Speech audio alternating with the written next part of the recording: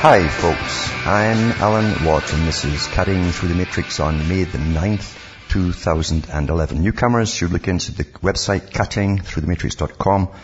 There's thousands actually of talks to go through at your leisure if you get the time. And hopefully you'll learn how this big superstructure of systems and interlocking systems runs all across the world, above governments and within governments, and literally plans the future, what kind of society they want at any given time, and prepares the youngsters for the next kind of society that's planned for them too. To always make sure or ensure that the dominant minority continue to hold power over the globe, which they've done for an awful long time. And it's done through associations of philanthropists, for instance, foundations, big bankers, international moneylenders, that kind of stuff. Very important people, very rich people, and that's how you become important today. You've got to be awfully, awfully rich and hold on to it for a few generations, and suddenly you're successful and you're into the club. But few manage to get in these days. However, help yourself to those, and remember, from the US to Canada, if you want to order the books and discs I have, just send a personal check or an international postal money order, or you can use the donation button at cuttingthroughthematrix.com and follow it up with an email with name, address and order. I'll get it out to you. Across the rest of the world, you've got MoneyGram, Western Union, and PayPal again to order or donate. Remember, straight donations are certainly welcome, and I wouldn't get by at all without them. And they trickle in all the time.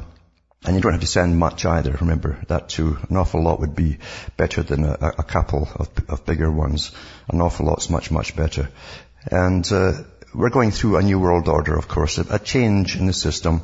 And there'll be many to come yet, new world orders, because these are all stages of the big plan. And they always call it a new world order when they change the next system. Eventually, when they hand over the policemen of the world to China, it'll be another new world order, and that's how it will be presented in the media too.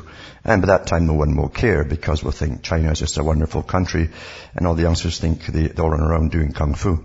Anyway, that's how life goes. We're trained from cradle to grave for our part in going through the new world order, whatever stage we happen to be at, without really knowing what's going on. And they make sure of this by giving you a nasty, rubbishy history, written by the Royal Institute of International Affairs or Council on Foreign Relations members in the US side, to make sure you get the right view of the past, which is the one that they want you to have. And of course you think too that you're more enlightened than ever, because you have this thing called the internet, which is also given to you as well to further befuddle you, believe you me. And it's certainly done an awful good job of that too, according to all the studies that are coming out now on the minds of younger people.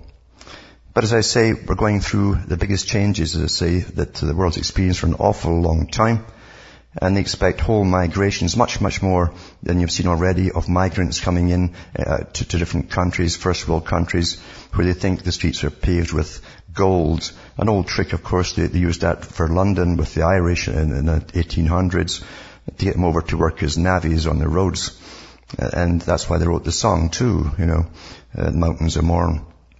However, it never fails to work when you always think that you're going to be really getting something better at the next system. Back with more after this break. Hi folks, we're back cutting through the matrix, and I was thinking today really that the war for the minds is a great technique really, because it's like most weaponry. Most weaponry is designed to hit the most major bulk of the population. It never gets everyone. It's like a virus too. It might kill a lot, but not everybody. But most propaganda is aimed at the general population, and it's a steady barrage of propaganda.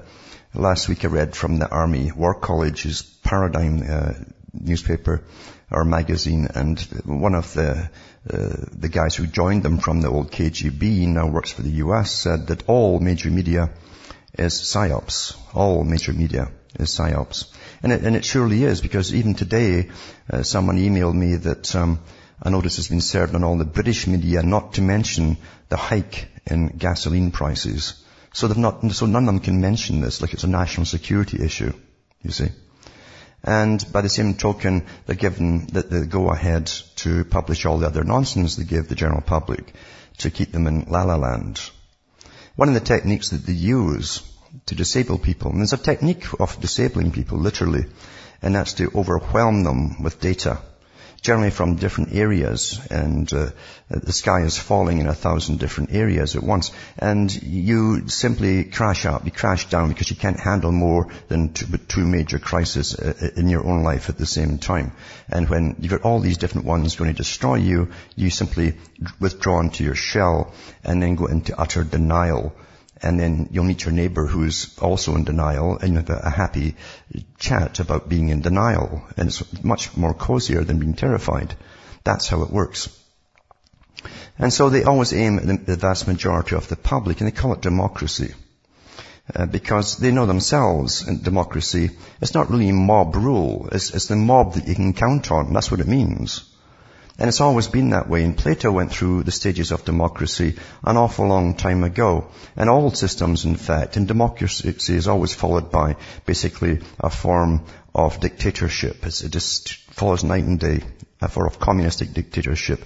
And we call it today international socialism, although the banking boys, the ones you think are the capitalists, are the ones who've always funded it. For them, it's a much tidier world to handle socialism via government. That makes sure that they can lend straight to governments, and the governments will soak the taxpayers and pay them back. It's a guaranteed system for them. It saves them going door to door and say, you as a citizen owe me money, and who are you? I'm the bank of so-and-so. That's why they love this lending business and socialism. And it's much more tidier too, to have such incredible masses and layers of bureaucracies to deal with all the citizenry and know everything about them. Because you see, in a totalitarian system, that's what it all is based upon. Absolute data, constant updated data on every single individual. You cannot be outside the system. That's what they want. And most folk are already in it, even the ones who think they're waking up, and they think they've got a tool in the internet and so on, and they have the little blogs up and all the rest of it. And all that data really is just going into helping the security organizations understand you much quicker and better, and you help to update your own profile for them all the time. And then they can take countermeasures on a general scale for you and people like you.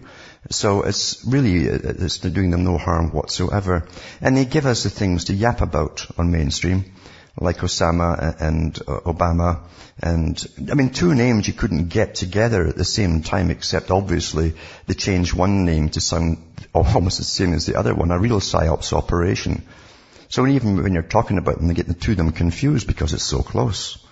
And one of them just happens to change his name before he becomes a president. Purpose made for the job, obviously. Just to slap us all in the face. So they give us these silly things to argue about, even though you know it's PsyOps and all the rest of it. And they got Osama Ben Goldstein eventually, the man that literally had the world under terror, this one man, and all that rubbish, you see. So I wouldn't even touch on that tonight, because it's disgusting to even mention and lower yourself to bring yourself to talk about the absolute rubbish of an obvious PsyOps operation from the very beginning of the creation of Osama. Except that Brzezinski, and I put the link here for the video that was done with him in Afghanistan when they were fighting the Russians, and he went over on behalf of the National Security Agency and the CIA to get the jihads going against the Russians.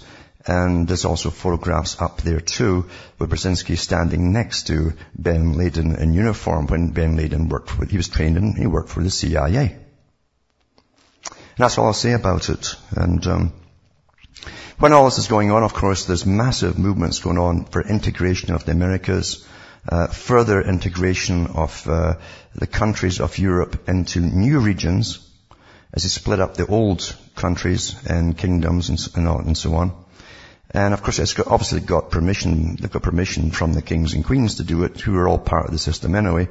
But I'll touch on this tonight, because here's an article here. It says Baroness Ashton puts Europe and Britain on a collision course. Call to give Brussels a seat on the UN Security Council. So it says Baroness Ashton is due to attend a debate in which European Parliament members will call for the EU, the super Soviet of Europe, to have a seat on the UN Security Council as an actual entity, not a group of nations, you see, which will do away with Britain's seat and France's seat and everybody else's seat eventually. Labour peer Baroness Ashton, a baroness in this day and age, 21st century, right?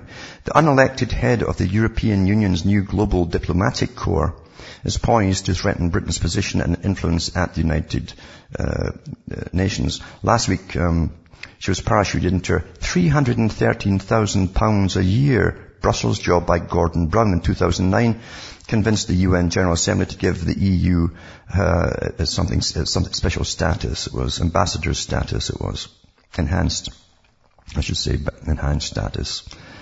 Anyway, it says, this means that she and other unelected Eurocrats, including European Council President Herman Van Rompuy, will enjoy nearly all the privileges and powers of the representatives of a sovereign state at the United Nations, such as addressing the Assembly and taking part in debates.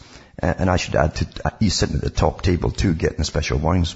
Ashton is also expected to attend a debate in Strasbourg next week in which members of the European Union will call for the EU to be given a seat on the UN Security Council. This puts her on a collision course with Foreign Secretary William Hague, who says he's determined to prevent the EU acting as if it were a nation state with a national foreign policy. Well, that was the whole point of creating it, to get rid of all the old nations. And that's happening, by the way. They're all deculturalized, multiculturalized, and no culture at all. And that's part of the strategy, because when you have nothing to remember, to fight for good things, then you fight for nothing. And then they can do with you as they please. But who is this Baroness, eh? And into Wikipedia, and it's quite a funny thing. It says here, former Home Secretary Charles Clarke said, Cathy is a bit surprised, and so is everyone else at her promotion. I've seen Cathy in action and I have great respect for her. She's excellent at building good relations with people and a good negotiator. That means she's a psychopath. On the other hand, critics say she's likely to be out of her depth, never having been elected to any office in any government. Never been elected. For example, on her appointment, the associate editor of The Spectator and former editor of BBC Radio 4's Today programme, Rod Little, wrote, never elected by anyone anywhere, totally unqualified for almost every job she has done. She's risen to her current position presumably through a combination of down-the-line Stalinist political correctness and the fact she has the charisma of a caravan site on the Isle of Sheppey. That's like a trailer site. That's her charisma. And other ones say she's a complete disgrace and all the rest of it, but she is a good, strong Stalinist, and that's why the Labour government pushed her to the top. And then she turns around by the ones who pushed her and tries to get them even higher too into the European Union on a personal basis, like Tony Blair. That's how the system works with psychopaths. You pat my back and I'll pat yours. But there you go. They're really going at it, and also, he's another great blockbuster as they're doing all this stuff. I've talked before about how, I think a year or 2 years ago, how they plan to carve up the countries so they can't get back together again. It's the same technique, remember, they did with Germany at the end of World War II. They carved it in half. And that was designed to happen during World War II by Hopkins and others who wrote about it in their memoirs. And that way they'd never have nationalism again. It says here in this article here, fury erupted last night after a European Union plot to carve up Britain by setting up a cross-channel region was exposed. See, they're setting up regionalism through the United Nations across the world. Canada, for instance, will be carved up too, and even bits of the States will be joined with Cuba and be separate entities from the rest of the country. Anyway, senior Tories condemn plans to merge southern England and northern France into a territory called Arc-Manche, complete with its own flag. Brussels chiefs have already earmarked millions of pounds for lavish projects designed to give the zone its own identity. Schemes include a £7.6 million cross-channel network of cycle paths. That's wonderful, eh? Because nobody's going to be driving except, the big limousines that carry the bureaucrats back and forth. A £2 million travelling exhibition of contemporary artworks, and even a bizarre international tour by circus clowns costing £5.5 million. That's just how they squander your cash. Tory Cabinet Minister Eric Pickles yesterday revealed details of the plan inherited by his Whitehall department from the previous Labour government. And then you've got the community secretary. See, you've all got communities now. You don't have countries anymore. You've got little communities.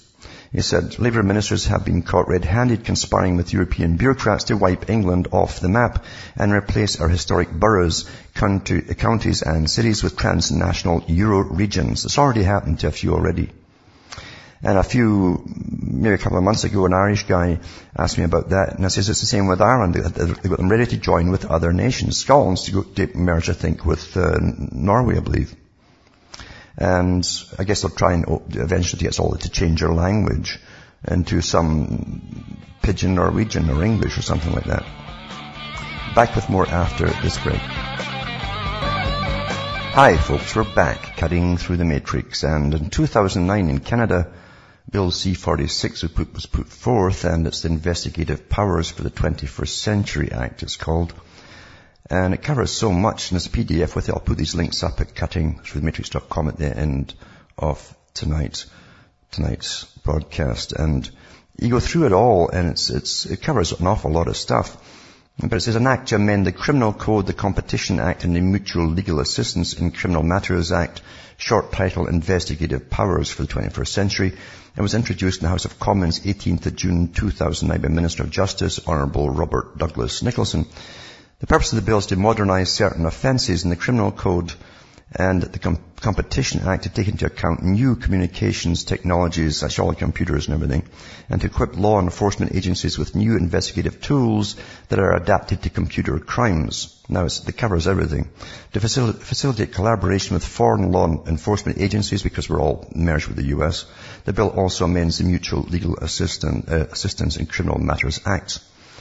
And then it goes on to make it an offence to lure a child by any means of telecommunications, they always use children and stuff like that, to get all this stuff through.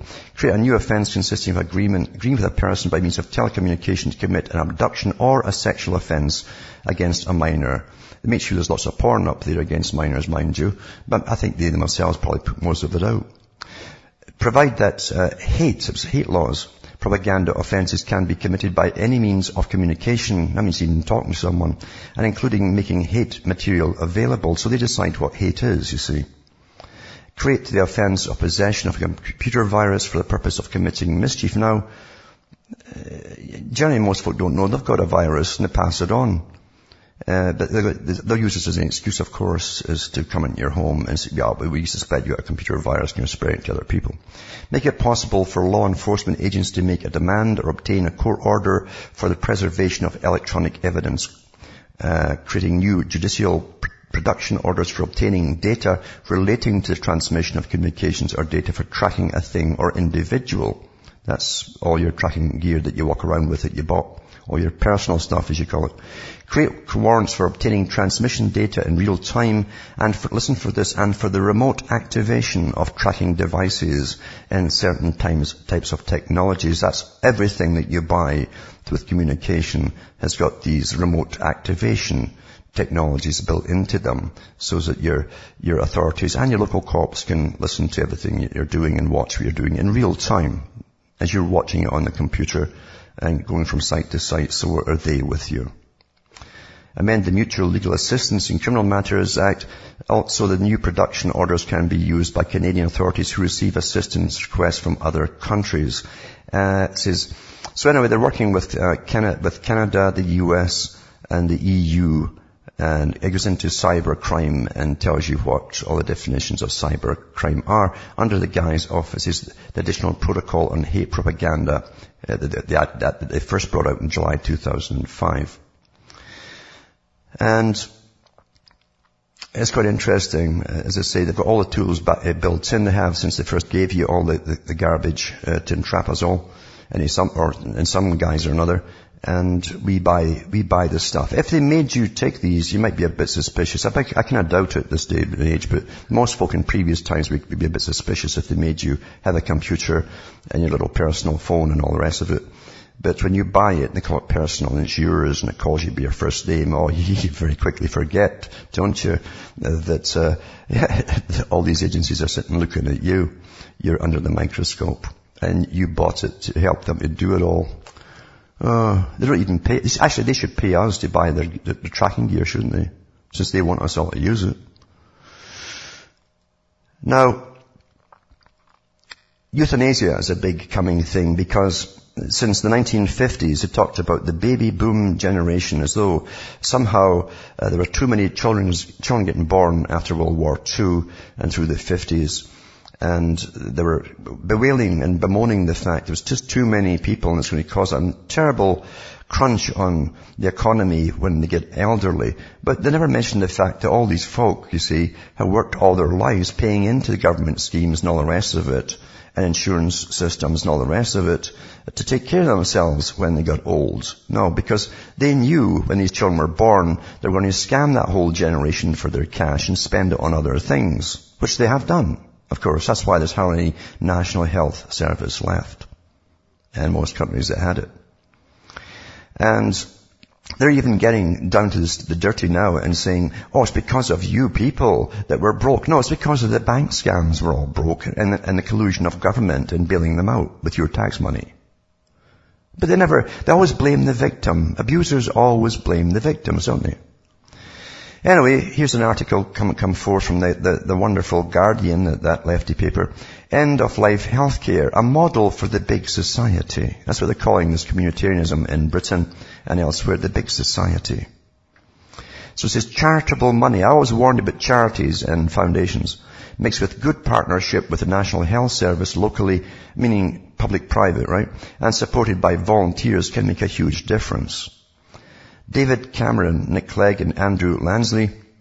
End-of-life healthcare could offer a useful model for David Cameron Centre and Andrew Lansley. Right? And what it is, it's written by Thomas Hughes Hallett. Very important name, that. It says, is there a perfect example of the big society already in existence? The Prime Minister wants this to be his legacy. As a nation, we are so fortunate to have a perfect working example in every community in Britain. End-of-life care. I would encourage David Cameron to invest in and celebrate this great example of a model for government and society. It's a big society, but it's killing you off to make it smaller by euthanasia. Back with more after this. Hi folks, I'm back cutting through the matrix, talking about the public-private partnerships of charities now with government.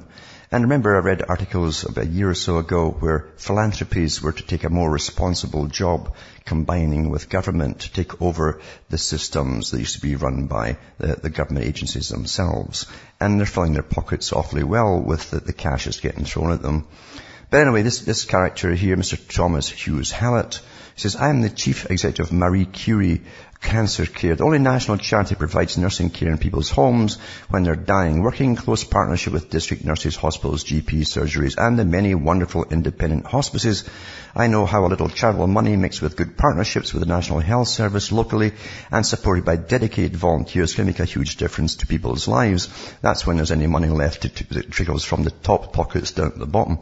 Last winter, I was asked by the Health Secretary Andrew Lasky to lead an independent review with Sir Alan Craft into the funding of end-of-life care for children and adults. A daunting task, but through months of evidence gathering all over England, Alan and I have heard at first hand how when state and society come together in partnership, so much can be achieved for patients and families and precious funds used more efficiently, and then the National Health Service was left to this tattered National Health Service. So it goes on and on and on about how wonderful it is and so on. And how, et cetera, et cetera. But who is he exactly? This wonderful charitable and foundation leader. And you go into the history on him. Thomas Hughes Hallett has been chief executive of Marie Curie Centre since 2000. Educated at Eton College and Oxford University. It's where they teach you to be charitable, where he gained his ME in modern history. Hughes Hallett went on to qualify as a barrister, a lawyer. From there he spent 22 years in the banking profession. Oh, that's where you learn how to get the cash coming in from government and charities. Working as chief executive in Skilda Corporate, chairman of Robert Fleming Securities, and later director of Fleming Asset Management. Hughes Hallett is now also chairman of the Michael Palin Centre for Stammering Children and holds the same title within the Stanley Gardens Residents Association. In December 2010, he was announced as chair of the new independent philanthropy review. All these philanthropists with their foundations, just like the Rockefellers and so on.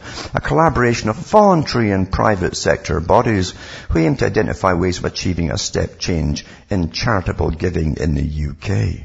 Isn't that wonderful? Oh, What a martyr this guy is. As they all are, mind you. All these philanthropists are, like Soros and so on. And of course they have no agendas. How silly, that's paranoid, that's conspiracy theory, isn't it? But that's how the system is run. And then of course, as you end up getting your little bottle of painkiller as you're dying in some dingy little council apartment somewhere, they'll make sure that you don't take too much of it. What's left, mind you, they'll pour it in another bottle and give it to the next one across the road. And that's how they'll save their pennies and give themselves massive salaries at the top. Managing your exit out of this world, which most folk today are quite happy to get. You're living in hell. And Prince Charles tells America to cut down on steaks for the sake of the world. America's appetite for beef is jeopardizing the world's water supply, the Prince of Wales said during a visit to the US. In delivering a speech on sustainable farming in the Galston Hall at Georgetown University. So it says, in a speech to Washington, the Prince said that the need for vast amounts of irrigation in industrialized food production was threatening to deplete reserves of the magical substance we have taken for granted for so long. For every pound of beef produced in the industrial system, it takes 2,000 gallons of water, he says. Oh, he told the Future of Food conference at Georgetown University. This is a guy that he's always been mystified, like they all are in his family, where the maids take the cutlery and the dirty cups and go into a place called the kitchen. They've never been inside it. And they bring out clean ones.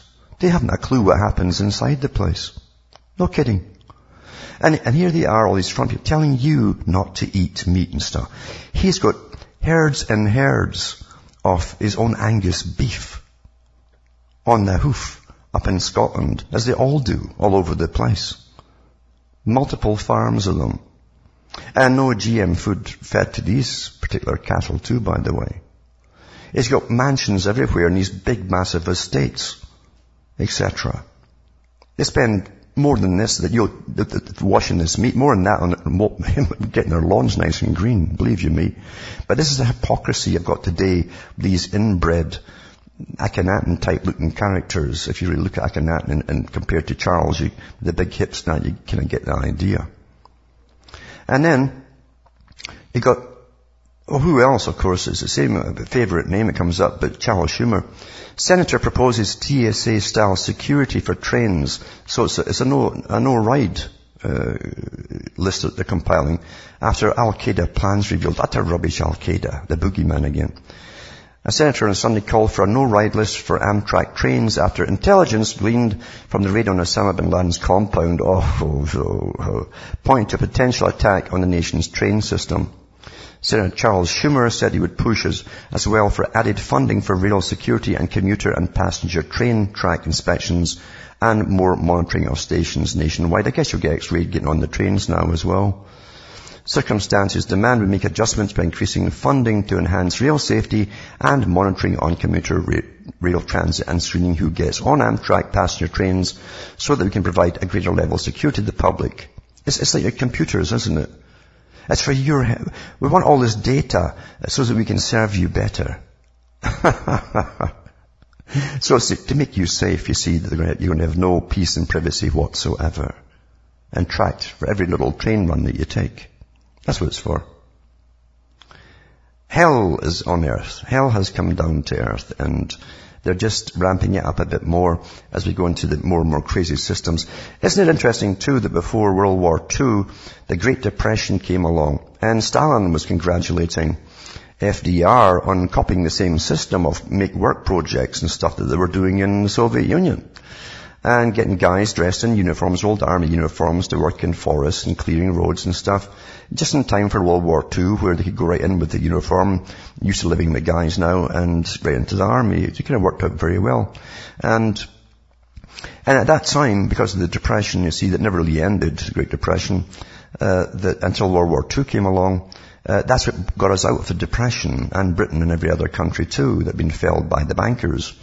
So, we're in the same state that we are then. You either keep on fighting and conquering new places in true fascist style, or you go under. And remember, fascism really is a form of corporate, private, public partnership, as Mussolini defined it, with a socialist overlay, basically.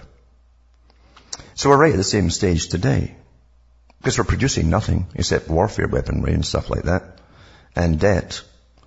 Mind you, the small elite at the top, just like before World War II, we're grabbing oil and resources across the planet in true Royal Institute for International Affairs style and CFR style. That's what their job was to do at that time. So here you go. Eventually you'll need a tracking unit for your bicycle, no doubt, so that you can travel from A to B. Then after the Rothschilds took over pretty well the whole farming industry of India by basically pricing it and causing a bankruptcy amongst the farmers, and then buying all their land off them for peanuts, a traditional Rothschild tactic, and then bringing in the GM food and so on, and all the poisons as pesticides and poisoning their landscape. India now has rising food prices. And so they're tightening their belts and all the rest of it. Stuff that Britain heard for years, tighten your belt, things will get better in the future. And so, as I say, Rothschilds took it over. I've read the articles before, a couple of years ago, when they took it over. Evelyn de Rothschild was buying thousands upon thousands of farms up and putting them under a corporation, introducing the new food supply, destroying their old grain so that they'd have to buy the GM stuff every single year to plant, or they couldn't plant anything. And then they had to buy the chemicals too, and even their water supplies now are really terribly polluted. There's some very good documentaries out there on that subject. People should look into it if they're interested. But there's some callers on the line. I'll go to Michael from California if he's there. Hey, can you hear me, Alan? Yes, I can, yeah. Hey, I've been listening to your show for a long time now. I've read all your books. I really appreciate all this information now because I just started becoming aware of all these things very recently. And so I'm someone who's generally concerned about my family and things that are going on. So I've often heard you talk about the project for the New American Century and how they were planning on invading Iran and Syria next on the agenda in the Middle East. And I was wondering if you were sure that was going to happen, or when do you expect that to happen, and anything? Well, they'll definitely, I think they're going for Syria first, and Syria was on the same list as Israel. All the same American century lands to be invaded were on Israel's list as well. That they were identical, and I got that from the Jerusalem papers, Jerusalem Post, and a couple other papers from Israel. So they're identical, and they wanted Syria out the way because they claimed that Syria was the one that was harboring a lot of the so-called terrorists from other countries. And they even tried to use that as an excuse to invade at the time after Iraq, because he claimed that all the weapons of mass destruction had been smuggled into Syria. Of course, there wasn't a shred of evidence of that at all, but who needs evidence in this day and age? So Syria, and you will see a big exodus out of Iran of people before they go in there. There's no doubt about it. So you'll know when it's happening for Iran, but they're pretty well accomplished most of their mission already. And how they take down Iran will be another story. But then they're going to get more and more of the world's troops involved, rather than the US taking the brunt and Britain. France comes in when it's got a direct promise of an oil field or two. They'll come in for that, as they did in Libya. But outside of that, they won't really put in much fighting forces at all. So it's up to, again, the British Commonwealth, it's Canada, the US, and Britain that's left to police that massive area. And they really had hoped that they would have much more, many more countries on board with them, even Japanese, to police all these areas. It's not just the taking down of the countries. They literally bomb them into the Stone Age. They take out all their infrastructure. It will be like you waking up tomorrow and you have no electricity, you have no pumping running water, you have nothing. Your food supplies, the stores are demolished, the factories that make the food are demolished, the farms are demolished. Everything literally is demolished, and that's what they call tactical surgical striking for initial invasion. You're literally bombed back into, and that makes everyone then dependent on the invading army. And you're in there for years then. And it's a free-for-all for the big boys coming in, grabbing whatever resources they're after. So I think maybe they'll leave Iran for the end. the way things are going right now. Okay. I also had one more question. I recently learned about this whole straw man theory. I don't know if you've heard about this, about how the whole fictitious corporate entity, operating in commerce and you being a natural person. And also I learned about how your birth certificate is basically a bond on the stock market. And I don't know if any of this stuff is true, but people have written that you could somehow get access to that account and that bond. And I mean, is that all just a bunch of crap, basically, that they're just trying to feed us now, thinking that we could somehow, is that possible to do that, to be able to avoid the legal system and everything like that? Is that, you know what I'm talking about? Yeah, technically, as I said, technically it's true. Technically it's true. There's so many, everything in the world that you live in is legality, it depends on legalities. Everything is contractual as well. It's true enough too that when you're registered as a child or register anything at all, even your car, it's technically not yours either. It could be confiscated. So that is true too in legalistic terminology. The problem is they don't care. If they want to get you, they'll get you one way or another. And over many, many years, I've watched different movements come and go based on the same common law and so on, protocols. And the ones who lead them end up in the slammer, or the followers do. And I can remember one of the guys who ended up in the slammer, who wrote a book from the slammer, still encouraging others to do it. Well, he ended up in the slammer. But we've had the high chutzpahs in Canada. The Canadian government come out and tell us that it doesn't matter what rights you think you have trying to fight the legal system. He said you can't. He says we'll get you anyway. So that's what it boils down to. If they want you, they're going to get you.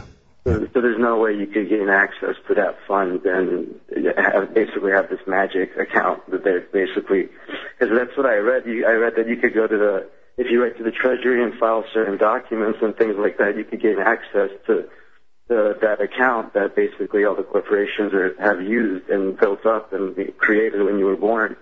I mean, yeah. Can you do well, that?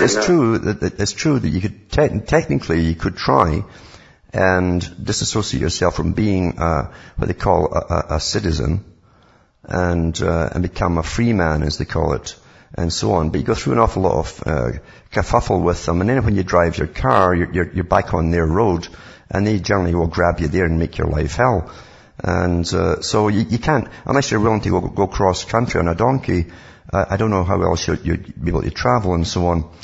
But they'll get you one way or another, believe you me. They're not even going by their own laws anymore. You understand?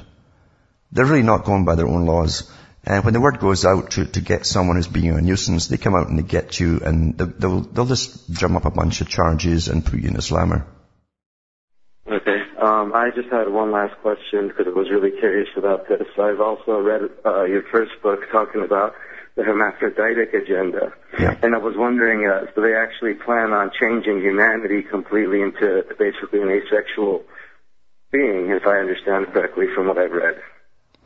They actually talked about this. NASA, of all people, put out a documentary, a very good one, a 2-hour-long documentary on long-term space travel.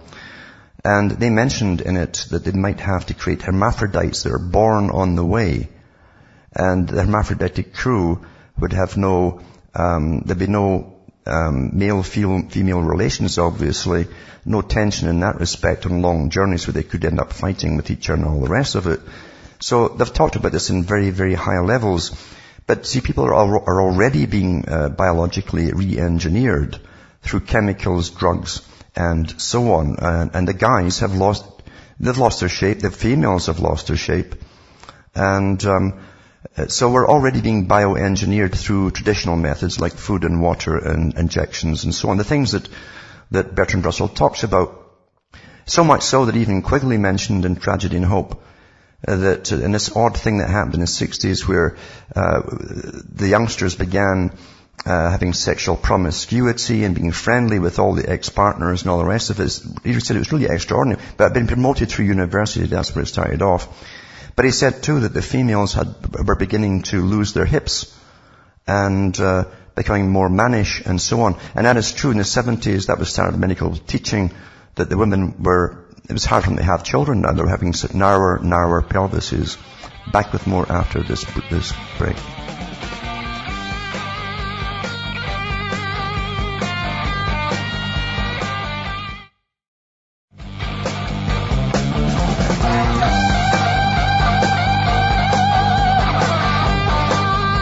Hi folks, I'm back, and just before I take Barry from Britain, I'll just mention that Fannie Mae is asking for another $8.5 billion from taxpayers because they made bad loans prior to 2009. That's on top of the $100 billion they've already got. So another $8.5 billion. No problem, your tax money to the banking boys. Now, is Barry from England on the line? Yeah, hello? Hi Alan, yeah, and yeah, thanks for doing such a good job. I've really enjoyed your show so far, and I think you've done a great job in sort of filling in the gaps. You know, as a lot of people sort of realize or become aware of some of the political agendas. Yeah. I think you're providing a lot of good detail, and I have a question for you related to some of the things you were mentioning earlier on regarding public transport. Yeah. Recently there was something about a month ago looking at how the European Union has released a report saying it wants to halve the use of conventional cars in cities by 2030. Yeah. That was an EU policy paper at the end of March.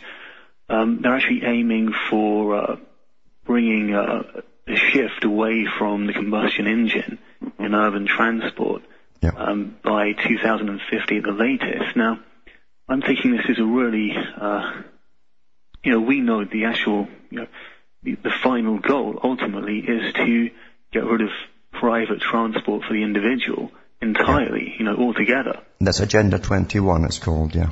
Exactly, yeah. So how exactly do you feel, this will happen, because it's such a major shift? Well, they're already doing it by jacking up your tax for the cars, your insurance for the cars, the gas, the petrol prices for the cars, and they'll do what Germany's doing too, is penalising people who even park their cars in front of their own houses. But not only that, Prince Charles also opened up a new eco-village, a new communitarian eco-village for the middle class or upper middle class, expensive ones. And it says right in it that you can put a bid in for a house here, and it's all eco-friendly, and there's grass everywhere and flowers and all that kind of stuff. Kind of like some of the movies we've seen on the Stepford Wives type of an idea, like gated communities. But it says part of the thing in this new system is there have to be no private vehicles allowed, only bicycles. And but that's what they're giving you. It seems such a major. Yeah. Yeah, sorry, I was going to say, it seems like such a major thing to happen even over such a long period of time. Oh, believe you me, they'll get it done long before that. They always give you these faraway times thinking, I've got a long time way to go. No, they're already implementing it in some areas, especially across the other European countries. Germany now has towns now where you can't drive at all, and people own no cars, and others have to copy them too. And it's all pushed through the United Nations, on sustainability. I spent part of the year in Denmark, in Copenhagen, and they've obviously introduced a very punitive tax on cars here over there, and they're just so expensive. A car can cost more than a house. Yes. But I'm thinking, to bring it in as standard across the board, will some major event be necessary to justify it, or do you think they'll just bring it in a phased way over a long period of time? I think really it's mainly through the cost of gasoline, as they keep jacking it up and up and up. And extra taxes, as I say, and insurance policies, and even penalty taxes. Plus they want to track you and pay per kilometre for every kilometre you drive. Same in the US too. They're introducing the bill here too under Obama for the same thing. So the power of the purse is what they use at the end. Law and the power of the purse to get what they want. And there's nothing to stop them, because we don't own oil companies or the government. Yeah. And under Agenda 21, it says that no private vehicles will be allowed in the 21st century's modern villages and towns and so on. It'll be essential vehicles only is what it says. But thanks for calling. From Hamish and myself from Ontario, Canada, it's good night to me. Your God or your gods go with you.